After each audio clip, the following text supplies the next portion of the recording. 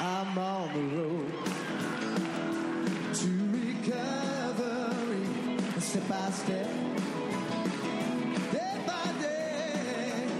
I'm on the road to recovery, trusting God along the way, trusting God all the way. Come on, Michael.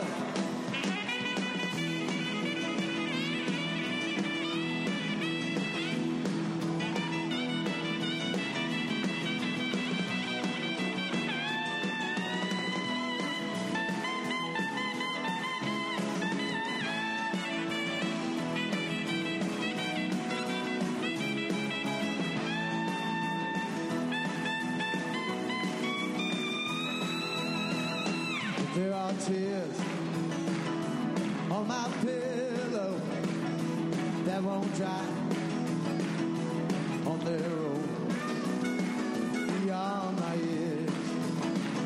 I've known sorrow, but today I don't walk alone. Yeah, 'cause I'm on the road to recovery, step by step.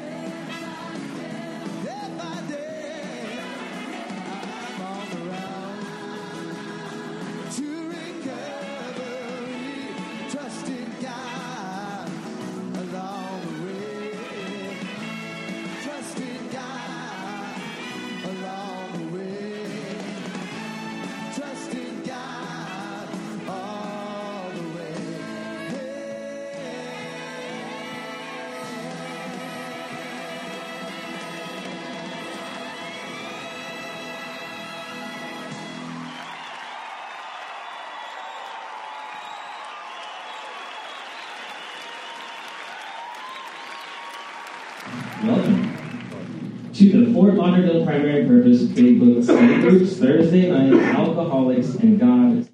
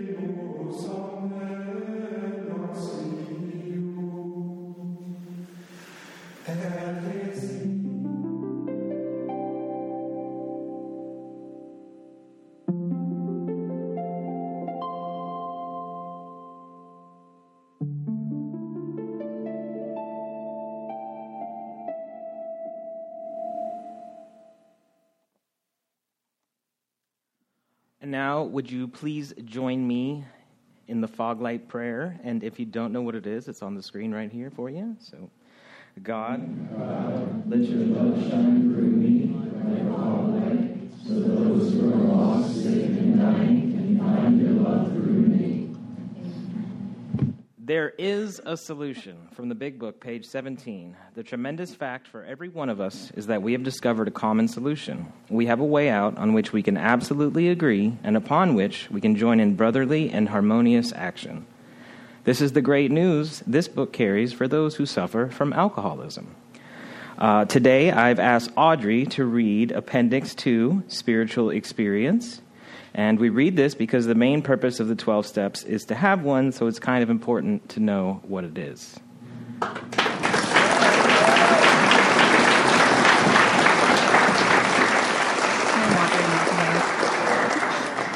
Spiritual experience. The terms spiritual experience and spiritual awakening are used many times in this book, which, upon careful reading, shows that the personality change sufficient to bring about recovery from alcoholism has manifested itself among us in many different forms.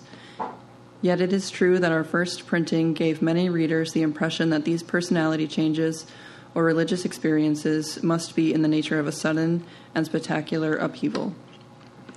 Happily for everyone, this conclusion is erroneous. In the first few chapters, a number of sudden revolutionary changes are described. Though it was not our intention to create such an impression, many alcoholics have nevertheless concluded that in order to recover, they must acquire an immediate and overwhelming God consciousness, followed at once by a vast change in feeling and outlook. Among our rapidly growing membership of thousands of alcoholics, such transformations, though frequent, are by no means the rule. Most of our experiences are what the psychologist William James calls the educational variety, because they develop slowly over a period of time. Quite often, friends of the newcomer are aware of the difference long before he is himself. He finally realizes that he has undergone a profound alteration in his reaction to life, that such a change could hardly have been brought about by himself alone.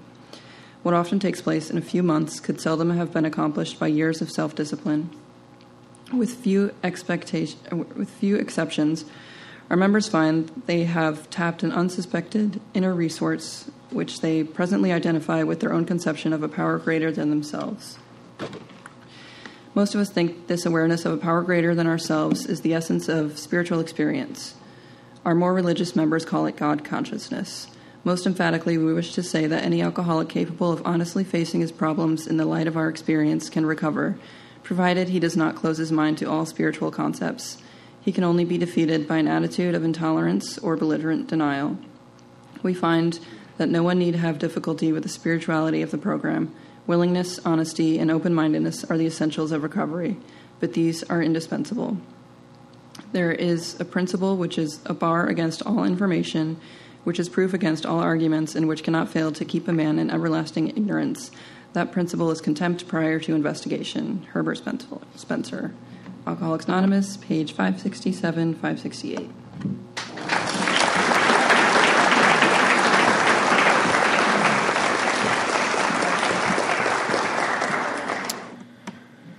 Please refrain from disturbing others by talking or constantly getting up and sitting back down. This is a tech-free meeting, so set your phones to airplane meeting mode or just turn them off. I'm very grateful to be up here to introduce Bobbie for her second week with us. I know a lot of you are excited to hear her message, and I am as well. So with that, let's get to it. Here's Bobbie.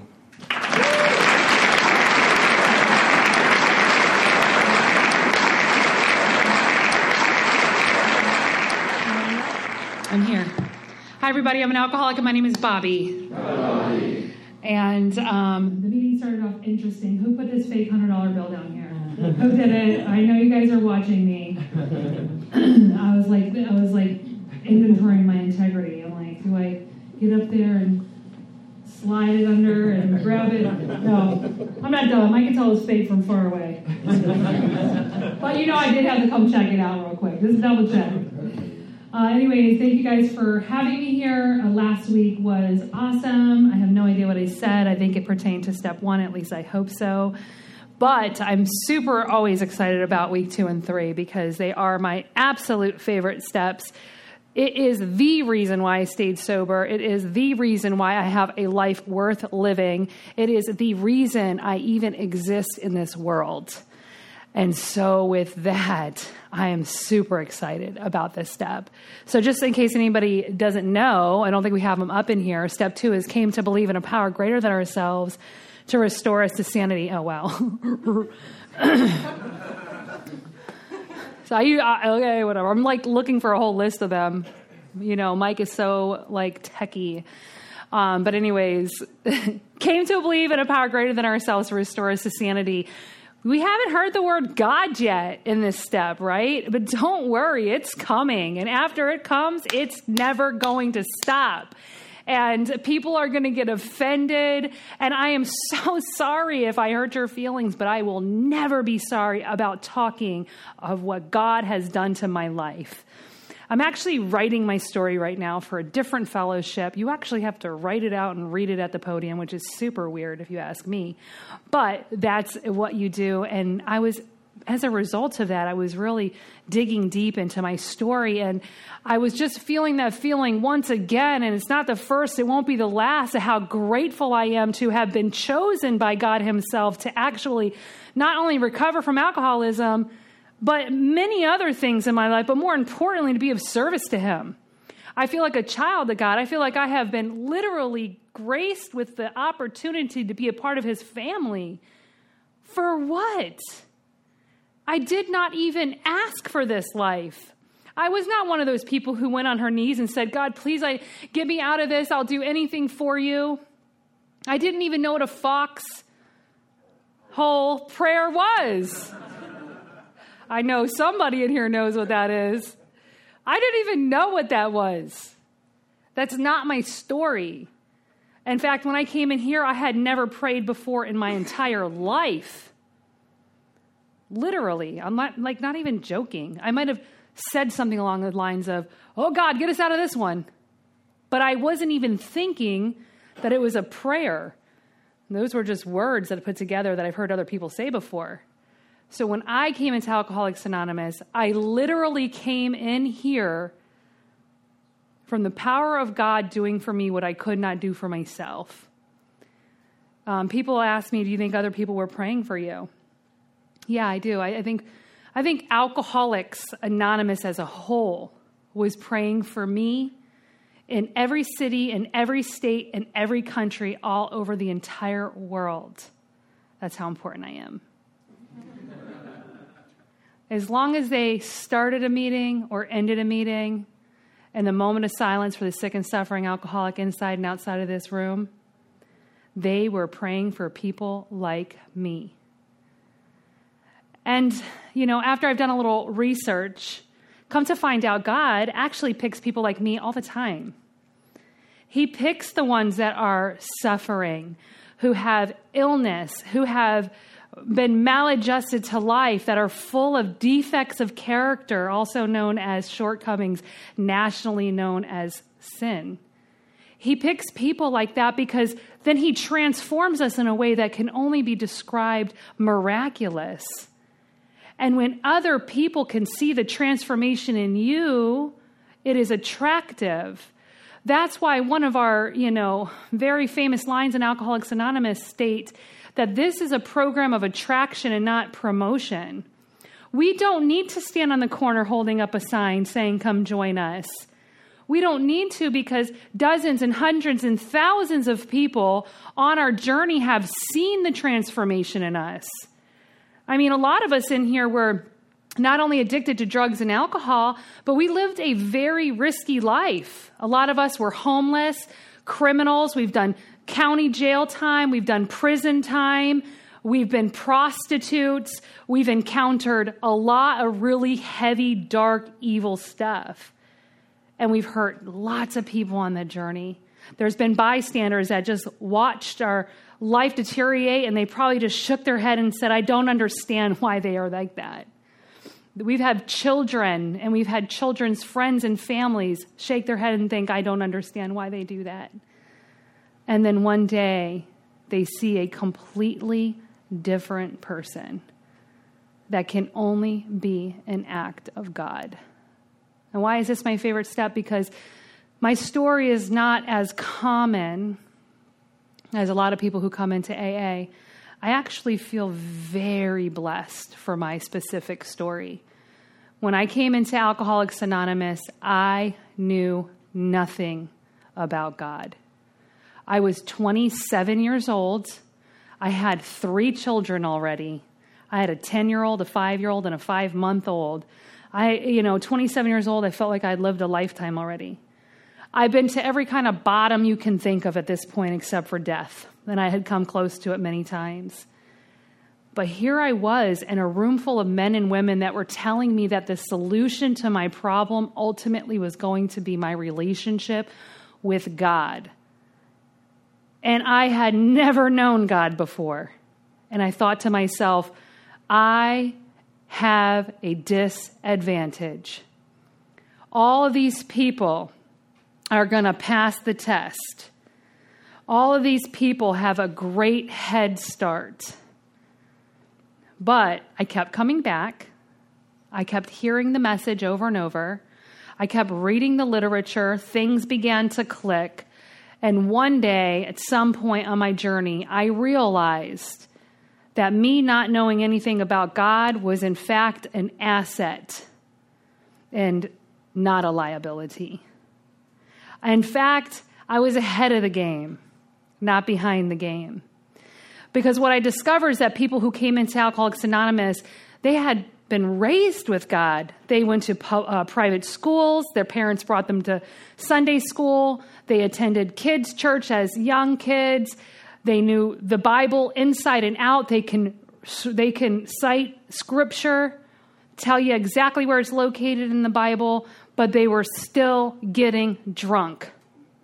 They were still getting high. And when they came into Alcoholics Anonymous and we said, we're going to introduce you to a God of your understanding, they closed their ears. Whatever they had known about God was stuck, blindfolding them from anything else that could be possibly productive for their spiritual walk. And I don't say it because I think God is a tree or a door handle or any of those things. You want to know what I believe God is? He is the Almighty Heavenly Father. He is everything or He is absolutely nothing. It says it in our literature, those words. I didn't make that stuff up. But here I am to tell you that whatever you knew coming into Alcoholics Anonymous, throw your conceptions out the window. Doesn't mean that they're wrong and they're bad or anything, but we want you just to set them over here. We will allow you to pick them up when you're stable in your foundation of recovery. Because there's people who know everything there is to know about everything there is to know, and that's the absolute thing that's killing them. Or maybe they have a resentment with God. Maybe they think God has turned their back on them. Maybe they think they have this punishing, unforgiving God, and all of those things are going to prevent them from moving forward in this journey of recovery. Well, I'm here to tell you guys, it's going to hurt somebody's feelings, but I am not making this stuff up. It says it in our book, in We Agnostics, in the very first page, that if when you honestly want to, you find you cannot quit drinking entirely, or if when drinking you find you have little control over the amount you take, then you are suffering from an illness called alcoholism. And let me rephrase that for people who need it dumbed down like me. If when you honestly want to, you find that you can't stop starting, or if once you decide to pick up something, you always have more than you say you're going to have. If you say yes to either one of those two questions, and you may be suffering from an illness called alcoholism, which was described last week. And if you have that illness called alcoholism, which is physical, mental, and spiritual, then you are suffering from an illness which only a spiritual experience will conquer. Now, I said it last week, I'm going to say it again. It did not say in there that you're suffering from an illness which 3 months of PHP followed by 60 days of IOP followed by 30 days of OP followed by 6 months of sober living followed by reunification of your spouse and children. It does not say that. It doesn't say that you're suffering from an illness which only the hottest girl in the room on your shoulder, a phone room job making $1,500 cash money a week, a brand new pair of Jordans, and a fresh car. It doesn't say that. Actually, what it says is that if you're suffering from this illness, you're suffering from an illness which only a spiritual experience will conquer. They read a spiritual experience out of the appendix, page 567, up here tonight. You probably weren't fully listening, and that's okay because we're all thinking about ourselves when we get in here. Read it later on today when you get home. The common thing you're going to see with that chapter, it's 1.5 pages long, is change. I was taught that nothing changes if nothing changes. I know that's deep. But what that means, to try and keep it simple for you, is that if you continue to act, behave, perceive, have the same attitude in the decision-making that you have had prior to walking in here today, you are going to always get the same results. Forget about drinking and drugging. Put that aside for a minute. I'm talking about everything. The way you react, respond, perceive, your attitude towards your spouse, your coworkers, your neighbors, and your children. Your decision makings on what you watch on TV, how you drive in the car, what you choose to buy at the grocery store. If nothing changes and nothing changes, that goes in all walks of life moving forward after you picked up a white chip in Alcoholics Anonymous. Because guess what, guys? Surprise. A drink and a drug were just a symptom of a much deeper illness. A much deeper illness. Same chapter, We Agnostics, second page, top paragraph says, lack of power was our dilemma. We had to find a power that was going to solve our problem. Another hint for you. Alcohol and drugs are not the problem. Seriously. Alcohol and drugs were never my problem. Those things, drugs, alcohol, men, money, sex, prosperity, attention, I don't know, gambling, whatever floats your boat, none of those things are a problem. These are called solutions. The problem is me. It's my attitude. It's the way that I perceive the world. It's my belief and value system. It's the way that I react and respond to people and situations. It's always me. Alcohol and drugs had become a solution. And guess what, guys? Sorry to admit, it worked. Drugs and alcohol are always going to work. But here's the bad news. It only works for a very short period of time. 5 minutes, 5 hours, 5 days, maybe 5 weeks if you're lucky. Eventually, you're going to build a tolerance for it, mentally, emotionally, spiritually, or physically. It's no longer going to work for you.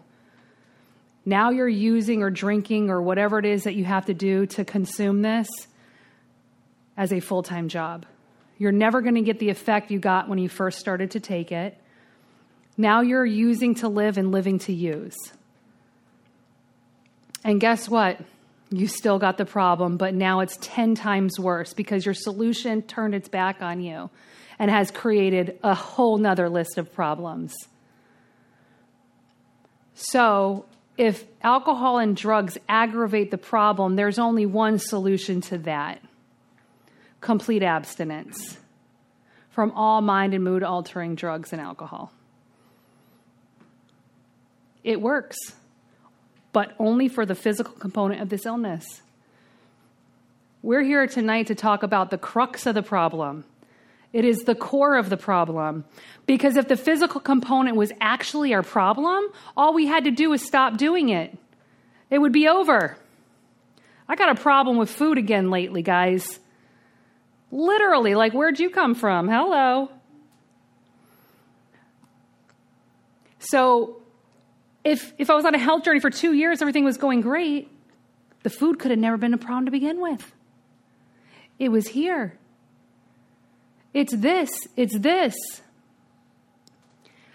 Here's a really unfortunate thing we learn in Alcoholics Anonymous that no human power can relieve us of this problem either. That sucks.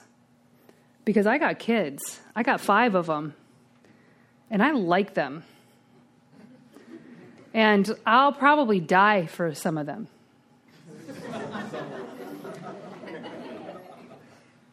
Literally. But guess what? I had my kids removed from my custody 6 times until my rights as a mother here in the state of Florida were terminated. Kids could not get me sober. Actually, they could probably get me sober. They can't keep me sober.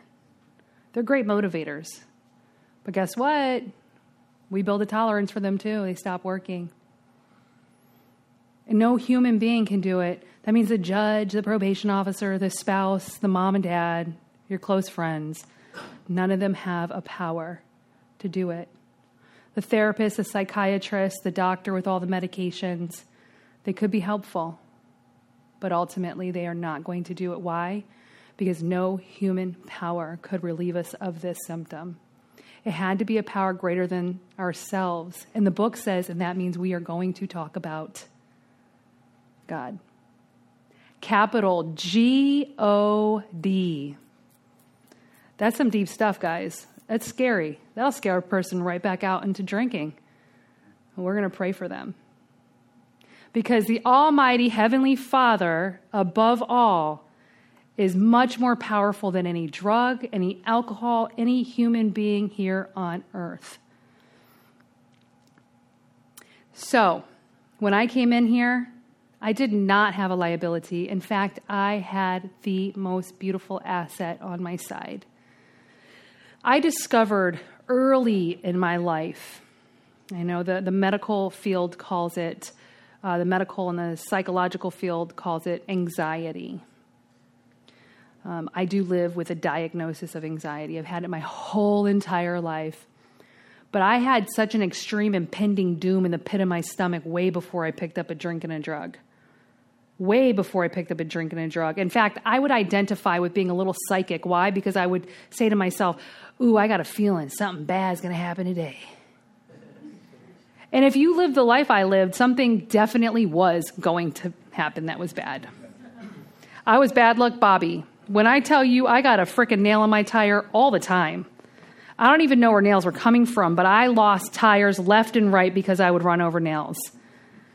I always had car issues. I was always in trouble at work. I could never get down to the methadone clinic and pick up what I needed and get to work on time. My FP&L company would shut off my electricity. Food stamps would never re-up my card. Always something going on in my life. Since as young as I can possibly remember. And on this journey, with all this impending doom sitting in the pit of my stomach, I found things through this walk of life that helped feel better. And I talked about that. The solutions, they work. I remember being in the 2nd grade and having a crush on a boy in elementary school. That was the first sign that I was going to start seeking external things to fix the inside of me. So the crush of the week would be the only reason why I would get up and go to school. Because I literally hated school with a passion. I hated everything about it, and anybody that was near me knew I hated it. I caused problems, so I would get kicked out and be sent to the principal's office. I would rather be sitting in the principal's office on a chair in the corner by myself the whole day than to be in a classroom trying to learn. That's how bad it was for me. So having a crush on a boy fixed the problem. That severe discontentment that I would get going into school would feel like I was having some kind of resolve. So I'd go to school. I'd flirt, send notes, key. He'd show me a little attention back. Done with him. Let me take a look around. Who's next? Who's cuter? Who's shinier? There he is. I'll have a crush on him this week. And I would do that. Eventually, you know what happened? I grew tolerant from the attention that little boys gave me. And I moved on to fancier things. Attention in the negative sense from authority. I loved it. I was the class clown. I was going to go to school. I was going to make a big scene in class every day. I was going to get in trouble. Everybody was going to laugh at me. They were going to think that I was the coolest kid in the classroom. And indeed I was. And I did that for a period of time. And you know what they do with kids like that? They put them in these groups called dropout prevention. Now, school was starting to get fun. Because I was in a room with a bunch of other kids that were just like me, if not worse. That's where drugs, alcohol, and fighting, violence, and all kinds of criminal activity began before the 4th grade. Stealing at the local gas stations or the pharmacies. First it was candy, then it was makeup, eventually it was cigarettes, because back then they used to keep cigarettes on a spinning thing. And I loved the way I felt. But eventually, I grew tolerant of it again. Always needing more to fill the hole inside of my soul. You know, as I got a little bit older, I used to tell my mom I was sleeping at so-and-so's house. I lived in a really, really terrible neighborhood here, actually not far from here. It was a trailer park. Do I need to say more? But we would do things in that neighborhood that were crazy. If I think about my kids that age doing it, it's just mind-blowing. But I would tell my mom I'm sleeping out, and my friend's mom, we would tell her that she was sleeping at my house, and we would stay awake all night long. We would smoke cigarettes, drink alcohol, run the streets, and all of that was working for a period of time. Eventually, I grew tolerant of that too. This cycle never got better. It always got worse. Here I was, 27 years old, in Alcoholics Anonymous, for the first time in my life, fully surrendering drugs and alcohol.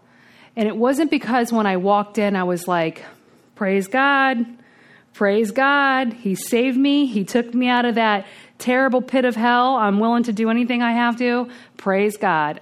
That's not my story. My story is, well, got the last kid removed. I got nowhere to sleep tonight, no food, no clothes, no money. Boyfriend's in prison, nowhere to go. Oh, you'll let me sleep on your couch tonight at this so-called halfway house? Sure, why not? And what's crazy is literally God was doing for me what I could not do for myself. 1 week turned into 3 weeks. 3 weeks turned into 2 months. 2 months turned into 3 months. And at some point on that grace period that God began to give me, I started to truthfully desire the love of God. All because I came into the room, Alcoholics Anonymous, and I heard people talking about him over and over and over and over and over. When they say, don't pick up and keep coming back, do 90 meetings in 90 days, you have no idea the power repetition can do for your life.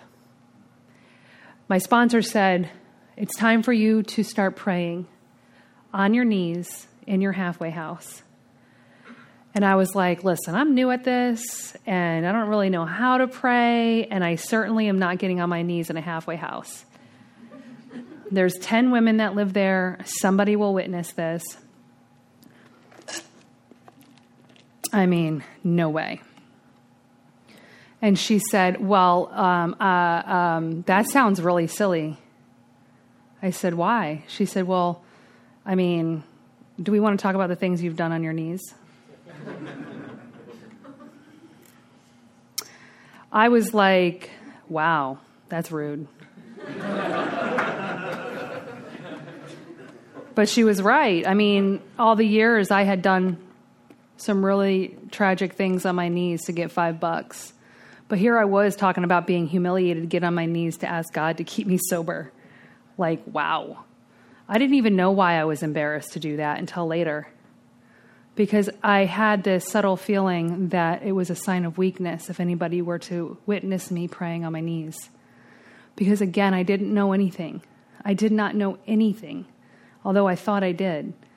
So here I was in halfway, and I'm like, oh gosh, I'm really into the sobriety thing. I'm feeling super good. I actually have a strong desire to know if God exists. That just came to me. And I was preparing to get on my knees. I had a roommate, her name is Amy. She had just come home from work. I was waiting patiently for her to take her shower material, get into the shower so I can get on my knees. She gets all her stuff. As soon as she leaves the bedroom and turns on the shower, I hear it. Bathroom door shut. Perfect timing. I jump on my knees real quick. I'm like, okay, I'm going to say the third step prayer. And I started to say it. And then the door opened up.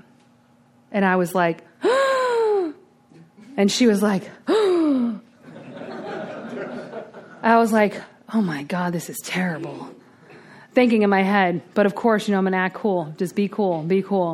And I'm like, yeah, man, I'm just praying, Like, that's what my sponsor told me to do. That's what you do in Alcoholics Anonymous, like, because I'm doing everything, And she's like, yeah, I know. I've been doing that. And I'm like, really? I never saw you. She's like, yeah, I know. Well, we were just on different schedules.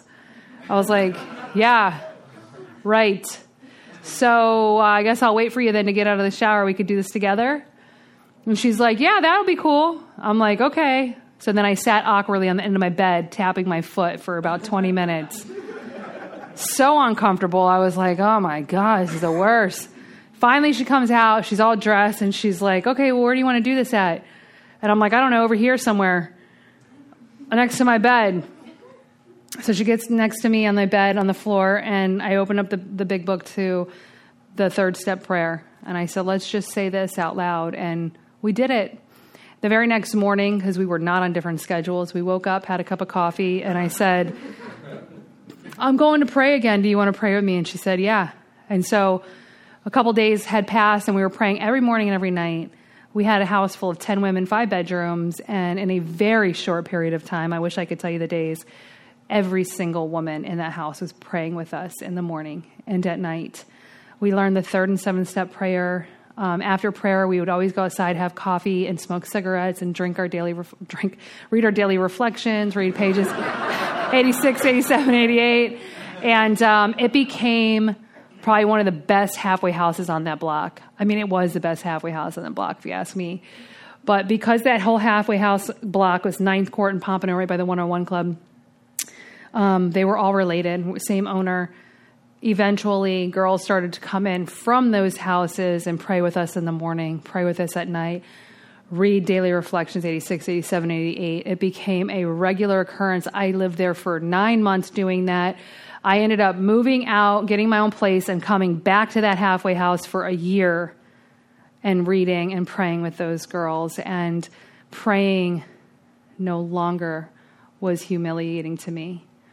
At some point in that process, I recognized that praying was actually a strength, and that it made me feel not only closer to God, but it made me feel closer to his children. And I began at some point not caring anymore what people thought about me when it came to God. And that was a big relief, because that was uncomfortable to feel humiliated, even if it was a short period of time, in regards to something I was told is the solution to your problem.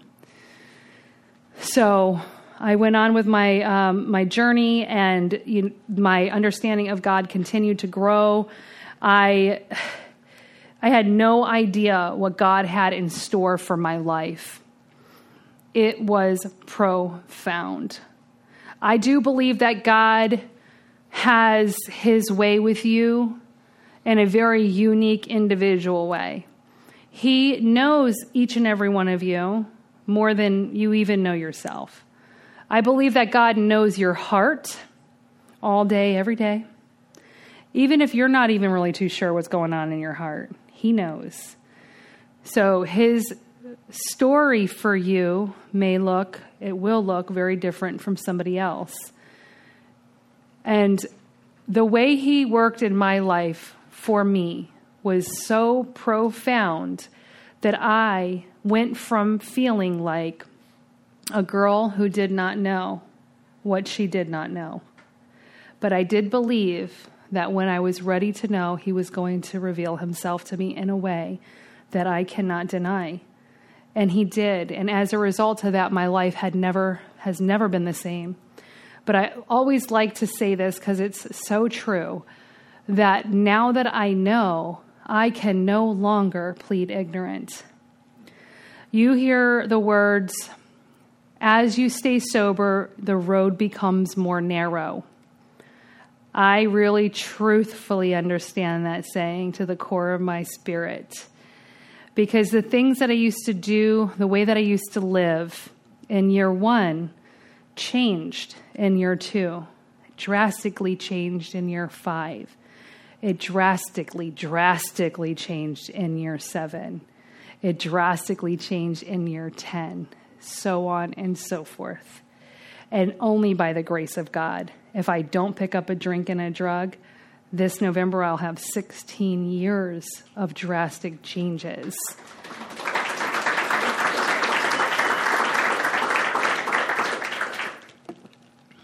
And sometimes changes are not comfortable. Sometimes I wish I could just behave certain ways and not care. But I do care because God gave me a conscience. I believe that God lives inside of us. He resides there for a reason. What I've learned recently, and I used to say this all the time, is that we're all God's children. But I've realized recent days that we're not so. Not all of us are. God gives each and every single one of us a grace period here in Alcoholics Anonymous. I'm sure you've heard the saying that AA is a spiritual kindergarten. This is where you learn how to walk. Once you start walking, you're going to get wings, so be ready to fly. He is going to indeed make you want to be more like him. And being more like him is going to be what narrows your road. And you're going to want to surround yourself with like-minded people who are not only going to love you and to lift you up, but that also have a strong desire to be more like him. It's not about I'm better than, it's not about I'm worse than. It's that I know God has given me life and I better do what he wants me to do with it. So I had a spiritual experience. We read it in the book right here at this podium before the meeting started. Everybody's story is slightly different. Some people have what they call a spiritual experience. Some people have what's called an awakening. Some, we would call it an entire psychic change. Some, we would call it a personality change. In some cases, we call it God consciousness. What I had happen to me was profound. I loved my life. I was really digging Alcoholics Anonymous. I became an active member. I had a lot of fun. And I really, truthfully, from the bottom of my heart, and God knew it, wanted to know if he was real. I prayed on my knees in the morning. I prayed on them at night. I asked for sobriety, and I thanked him every day. And for whatever reason, without history of a relationship with him, I knew that he was doing for me what I could not do for myself. And one day, after feeling good and not feeling that impending doom in the pit of my stomach for many months, all of a sudden, I got home from work. I was in the shower, and this feeling of ick returned. I felt like something bad was going to happen. And I thought to myself, what in the heck is that? Why are you here? I've been sober for 5 months. I feel amazing. I love this journey. I believe in God. Why would I feel like this now? So I brought it to the meeting and I shared and I shared and I overshared. I was in a program called AWOL, where a group of women and men get together and go through the big book, 12 and 12, and the little red book. And I shared and I shared and I overshared. And the chair lady there told me that I was analyzing and that I needed to cut it out and that I was human. Just like stop analyzing and just believe. And I went home and really picked that apart because I guess I really was an overanalyzer. I've discovered on the journey that God has made us very unique. Don't let me get off track here, but this is important. He makes us very unique, and the way that my brain operates is not, I thought everybody did operated like me, but they don't. Come to find out, it's a big distraction in relationships. But so if I don't understand something, I will pick it to freaking pieces until I fully comprehend it. And then once I understand it, I will be able to relay that information to the next human being in a way that is undeniable. I didn't know it was an asset then, but it sure was a liability to my growth in that moment. So she told me, stop analyzing and just believe. So I didn't know what was about to happen to me. I was asking myself, is it my sponsor? Did I do the steps incorrectly? Is it my people that I hang out with? And is it this halfway house? Is it my job? What am I doing wrong? Am I praying incorrectly? Should I be on one knee and not two knees? I was really getting in on it. So after getting all those tips from people in Alcoholics Anonymous and that lady in my AWOL group, somehow, some way, I just let it go. This is the story of my life many times since I've come into recovery. I don't wake up one day and say, I'm going to let this thing go, and it's going to be great. And then I do it. It doesn't work like that. I have to really mess around with it for a while. And when I finally let it go, it's because I didn't even know I'm letting it go. It kind of gets brushed under the carpet or whatever on accident. But every time I internally let something go, God shows up as soon as it's out of the forefront of my mind.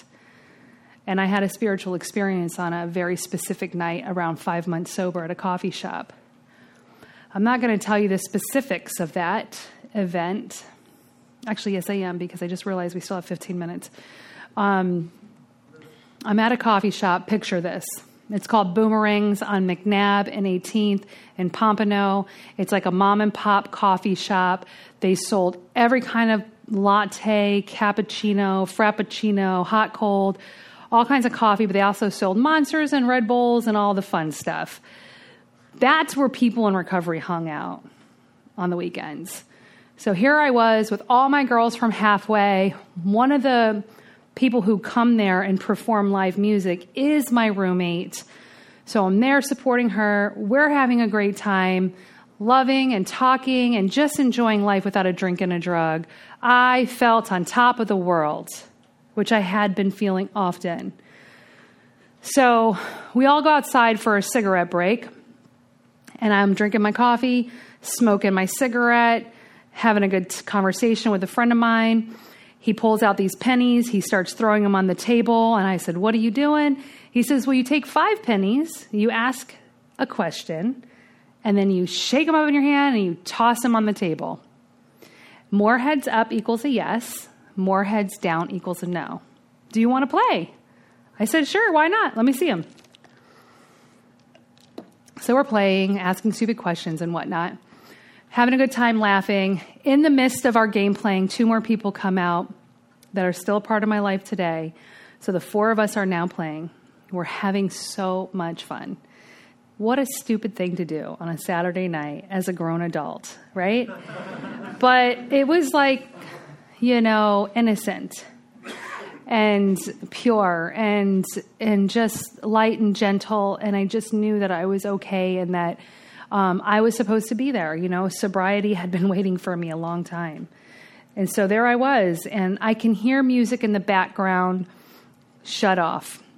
I look in the window. She's putting her guitar down, which prompted 20, 30 people to come out of the coffee shop into the area where everybody was hanging out, smoking, drink coffee.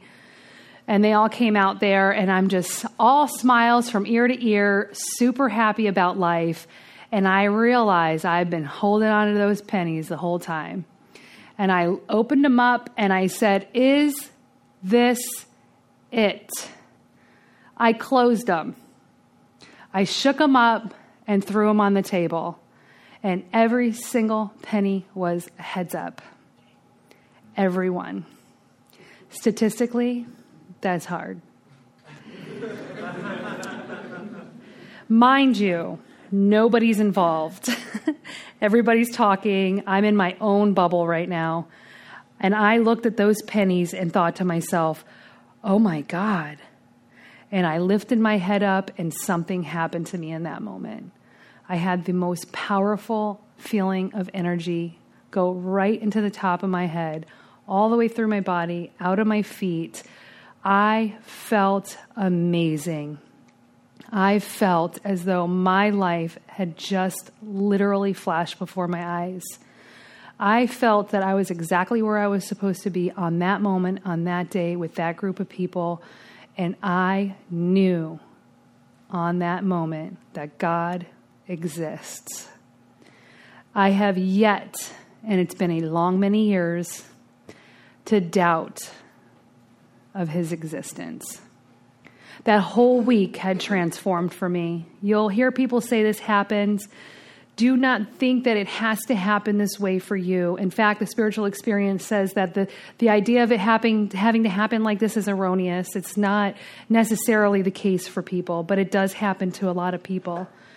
That entire week, I felt free. My skin was beautiful. My hair was like gentle and light and soft. The wind felt good on my face. The oxygen in my lungs was different. The skies were bluer. The grass was greener. People looked and I felt love for them. I mean, unbelievable for a whole entire week. And I was talking about it with my sponsor repeatedly. She thought I was freaking nuts.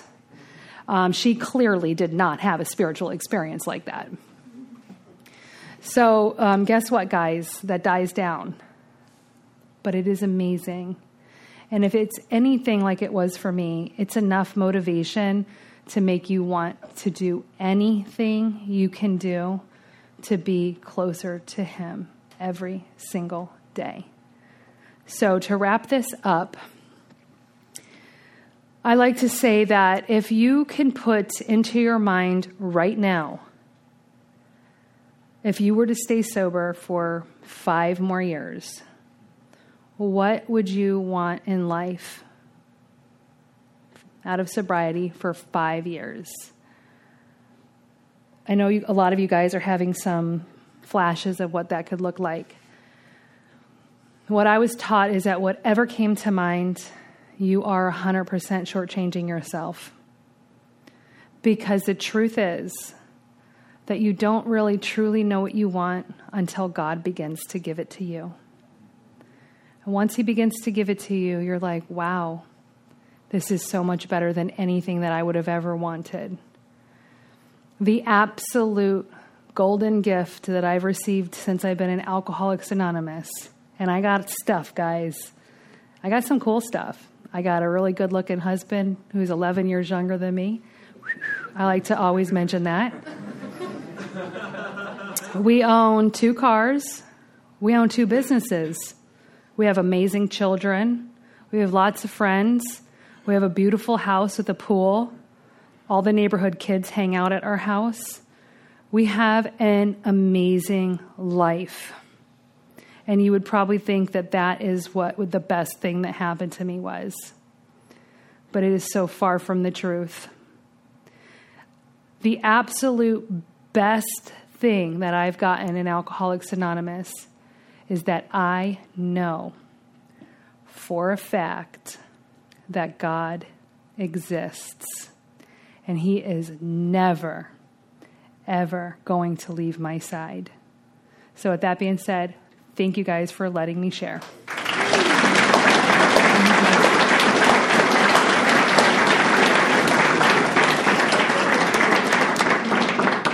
That was pretty awesome. Thank you, Bobbie. That was great. One more round of applause, please.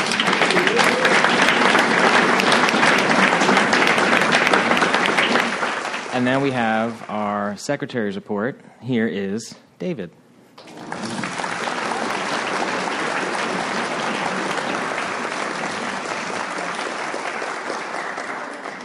Hi, my name is David, and I am your covered alcoholic secretary. In keeping with the 7th tradition, which states that every group shall be fully self-supporting, declining outside contributions, the baskets are now going around. There are also QR codes on the back of some of the chairs if you want to contribute through Venmo. And if you're joining us on Zoom, there's a QR code on your screen as well if you'd like to contribute. And while we are doing that, I have asked Jose to come up and read the recovered statement. Jose?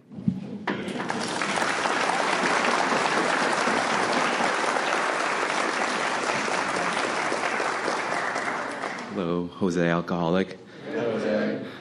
Recovered. We are not cured of alcoholism.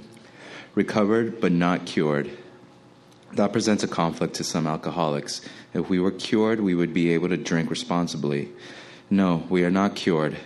The allergic reaction to alcohol will remain with us for our lifetime. But we have been restored to sanity. That was the problem. The main problem of the alcoholic centers in his mind rather than in the body. Page 23. We are now sane where alcohol is concerned. Consequently, we have recovered.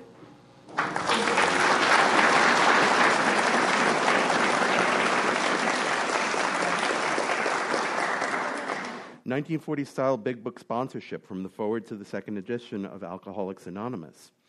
Of alcoholics who came to AA and really tried, 50% got sober at once and remained that way.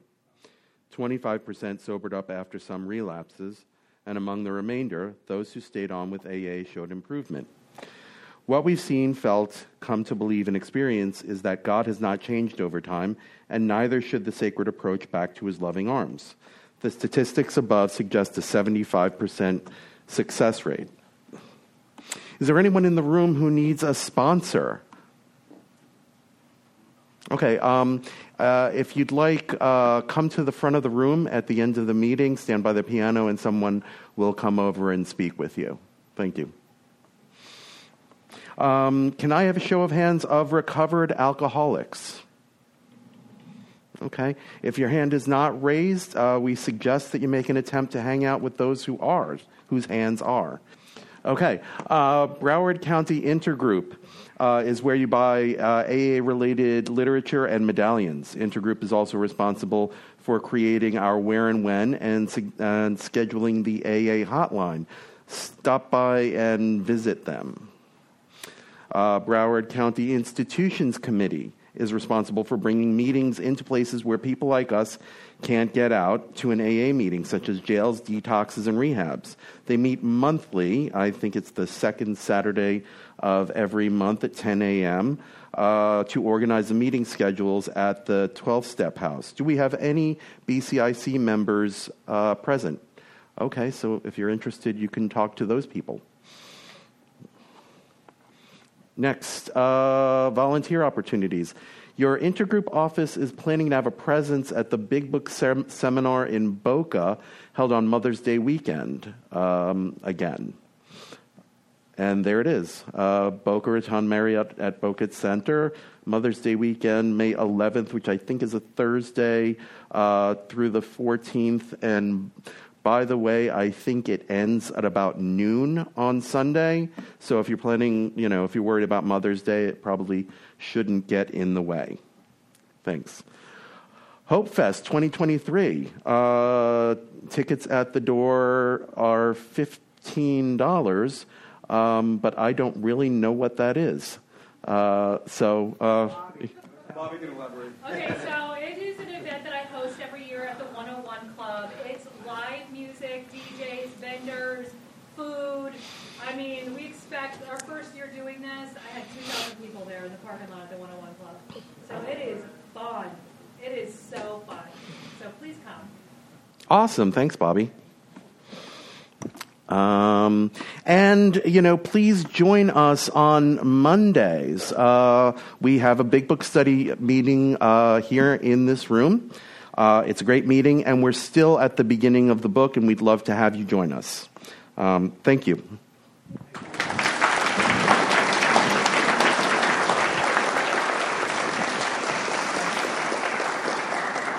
So, we have tonight's session and all previous sessions, last week's, online for free at alcoholicsandgod.org. I'd also like to invite everybody to our Big Book study on Monday night. It's wonderful. We just, I think we're getting ready to start Bill's story, so we're right in the beginning of the book. So it's a good time to come and hang out with us. Those who'd like to thank Bobbie, please line up down the center aisle after this, and I think we have a good way of closing. Who will bring us from shame to grace? Our Father, who art in heaven, hallowed be thy name. Thy kingdom come, thy will be done, on earth as it is in heaven. Give us this day our daily bread, and forgive us our trespasses, as we forgive those who trespass against us. And lead us not into temptation, but deliver us from evil. For thine is the kingdom, the power, and the glory forever. Amen.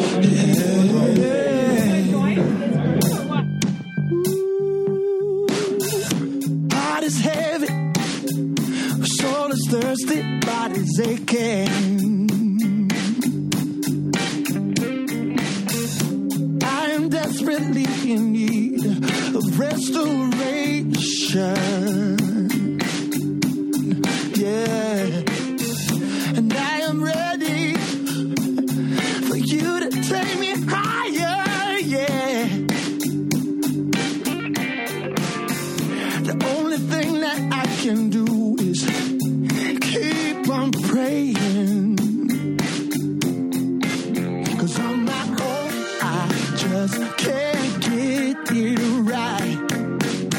It doesn't matter how hard I try, but with you, I become a much stronger man. Getting on my knees puts me back on my feet again. Load is heavy, too much accumulation. Yeah.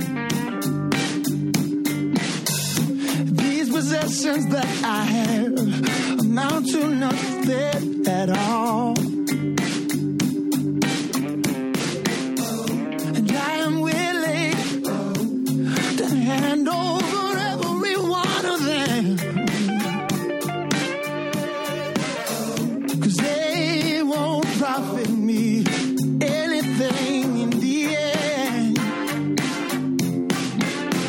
On my own, I just can't get it right. It doesn't matter how hard I try, but with you, I become a much stronger man. Getting on my knees puts me back on my feet again. Getting on my knees puts me back on my feet again. Never again will I wander without you alone in the wilderness. No, I won't. Will I offer to you anything less than my very best? Oh, Jesus, never again, never again. Now that I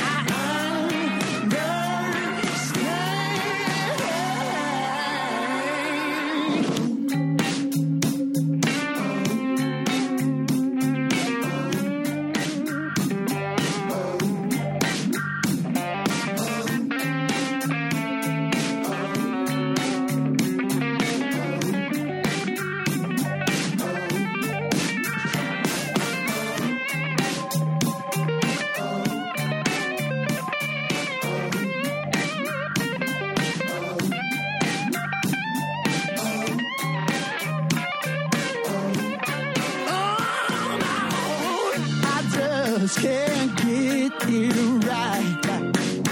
It doesn't matter how hard I try, but with you I become a much stronger man. Getting on my knees puts me back on my feet again. On my own, I just can't get it right. It doesn't matter how hard I try, but with you I become a much stronger man. Getting on my knees puts me back on my feet again. Getting on my knees puts me back on my feet. Getting on my knees puts me back on my feet again.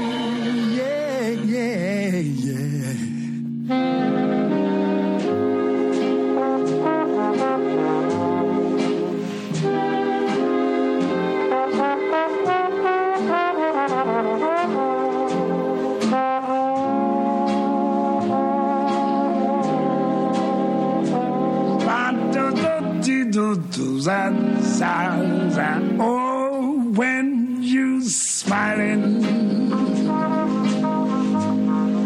when you smiling, the whole world smiles with you, yes, when you laughing. When you're laughing, yes, the sun comes shining through. But when you crying, you bring on the rain. So stop your sighing, baby, and be happy again. Yes, and keep on smiling. Keep on smiling, baby, and I hope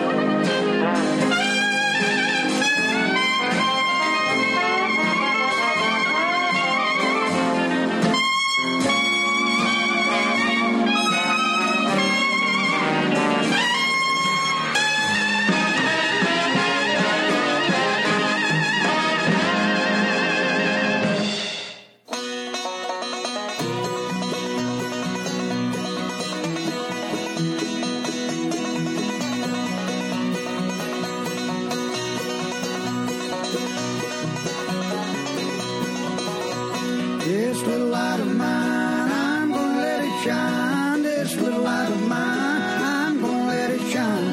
This little light of mine, I'm gonna let it shine. Let it shine, shine, shine, let it shine.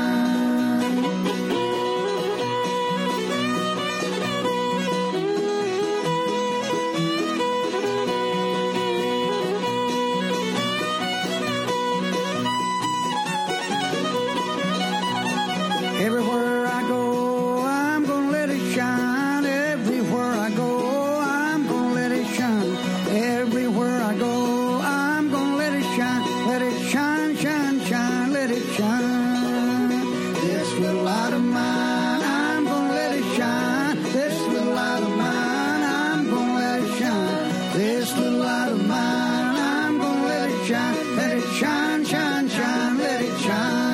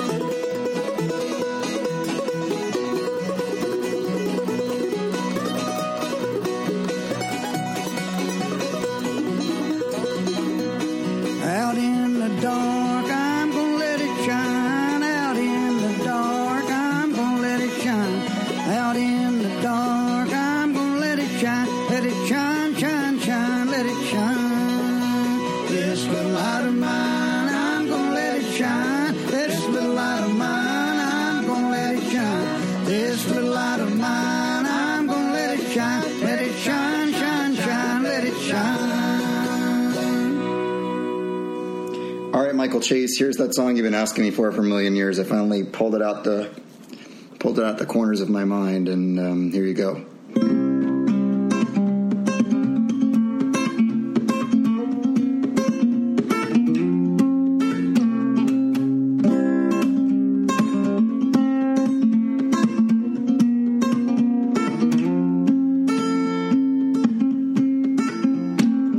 The fog is lifted.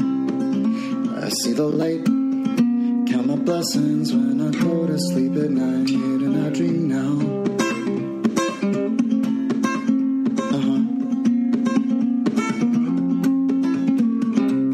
Fear has left me and I'm standing tall. A pile of bricks now lies where once there stood a wall that I hid behind. For all this time, sometimes it takes a burning bush or a great white light to set you right.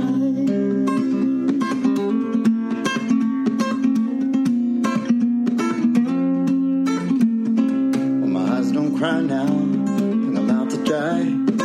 Pity party's over, the guest of honor has arrived, and he's on my side. For the first time in my life, are green now, growing vines. They twist and turn each way, flowers blooming all the time right outside my door. Like never before. I had to change everything to realize that today is the best day of my life.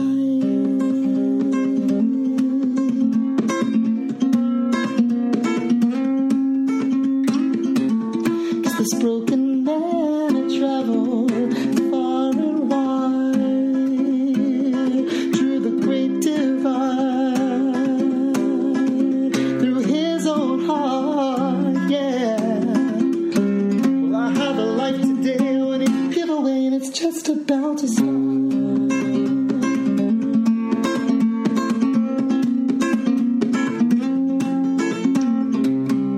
So I face each day brand new way, show up and plug in my guitar, and I play my songs, and people sing along, and stomp their feet and raise their arms. And here in this moment that we share, nothing could compare.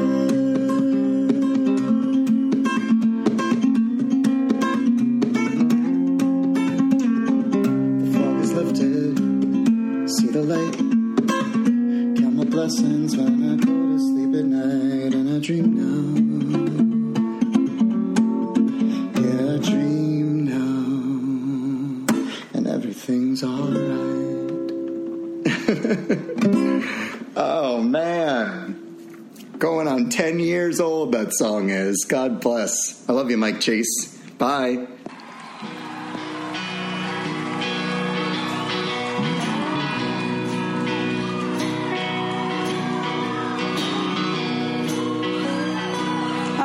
This one, don't you?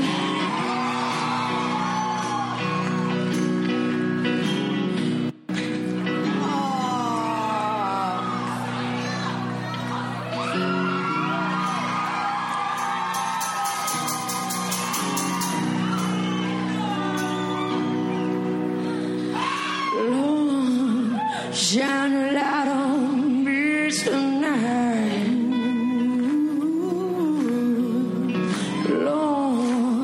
Shine a light on me tonight.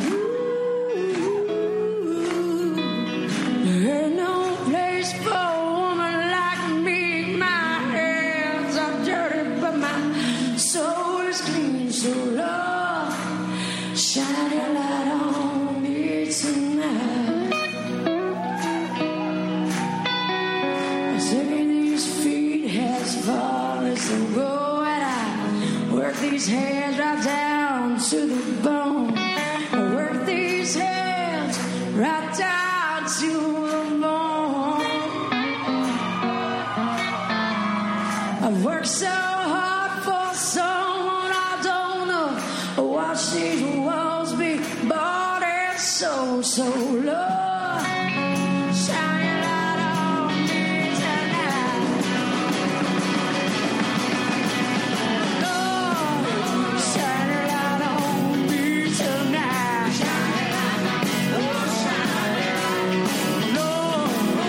shine your light on me tonight. There ain't no place for a woman like me. My hands are dirty, but my soul is clean. So Lord, shine your light on me tonight. Taking this feet all as far as on your way.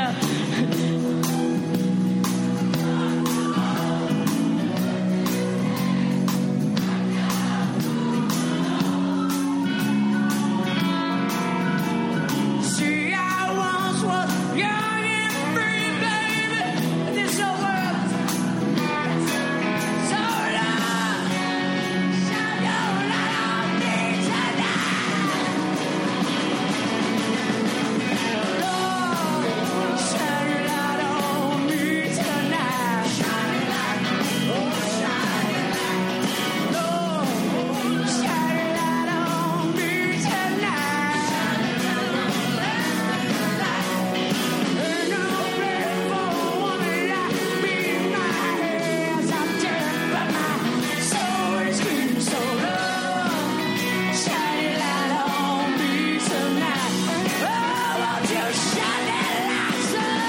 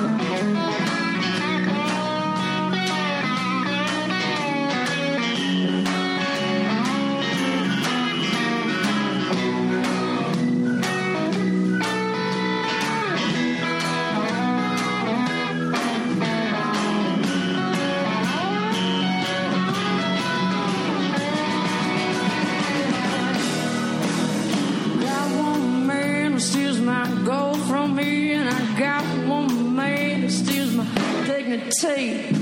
Got one man that just won't set me